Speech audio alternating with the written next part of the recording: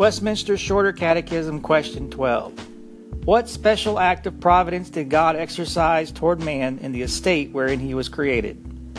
Answer: when God had created man, he entered into a covenant of life with him upon condition of perfect obedience, forbidding him to eat of the tree of the knowledge of good and evil upon the pain of death.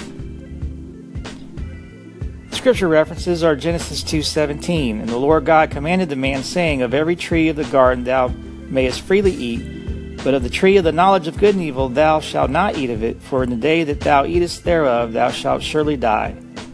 And compare this with Romans 5:12 through 14. Wherefore, as by one man sin entered into the world, and death by sin, and so death passed upon all men, for all have sinned.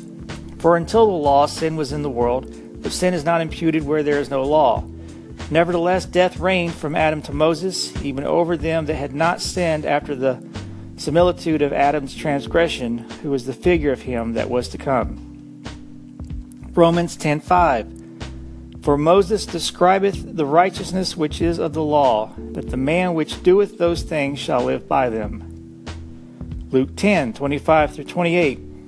And behold, a certain lawyer stood up and tempted him, saying, Master, what shall I do to inherit eternal life? And he said unto him, What is written in the law? How readest thou? And he answering said, Thou shalt love the Lord thy God with all thy heart, and with all thy soul, and with all thy strength, and with all thy mind, and thy neighbor as thyself. And he said unto him, Thou hast answered right. This do, and thou shalt live. And with the covenants made with Noah and Abraham. And lastly, Genesis 2:17, But of the tree of the knowledge of good and evil thou shalt not eat of it, for in the day that thou eatest thereof thou shalt surely die. This concludes the reading of Westminster's Shorter Catechism, Question 12, brought to you by thereignofchrist.com.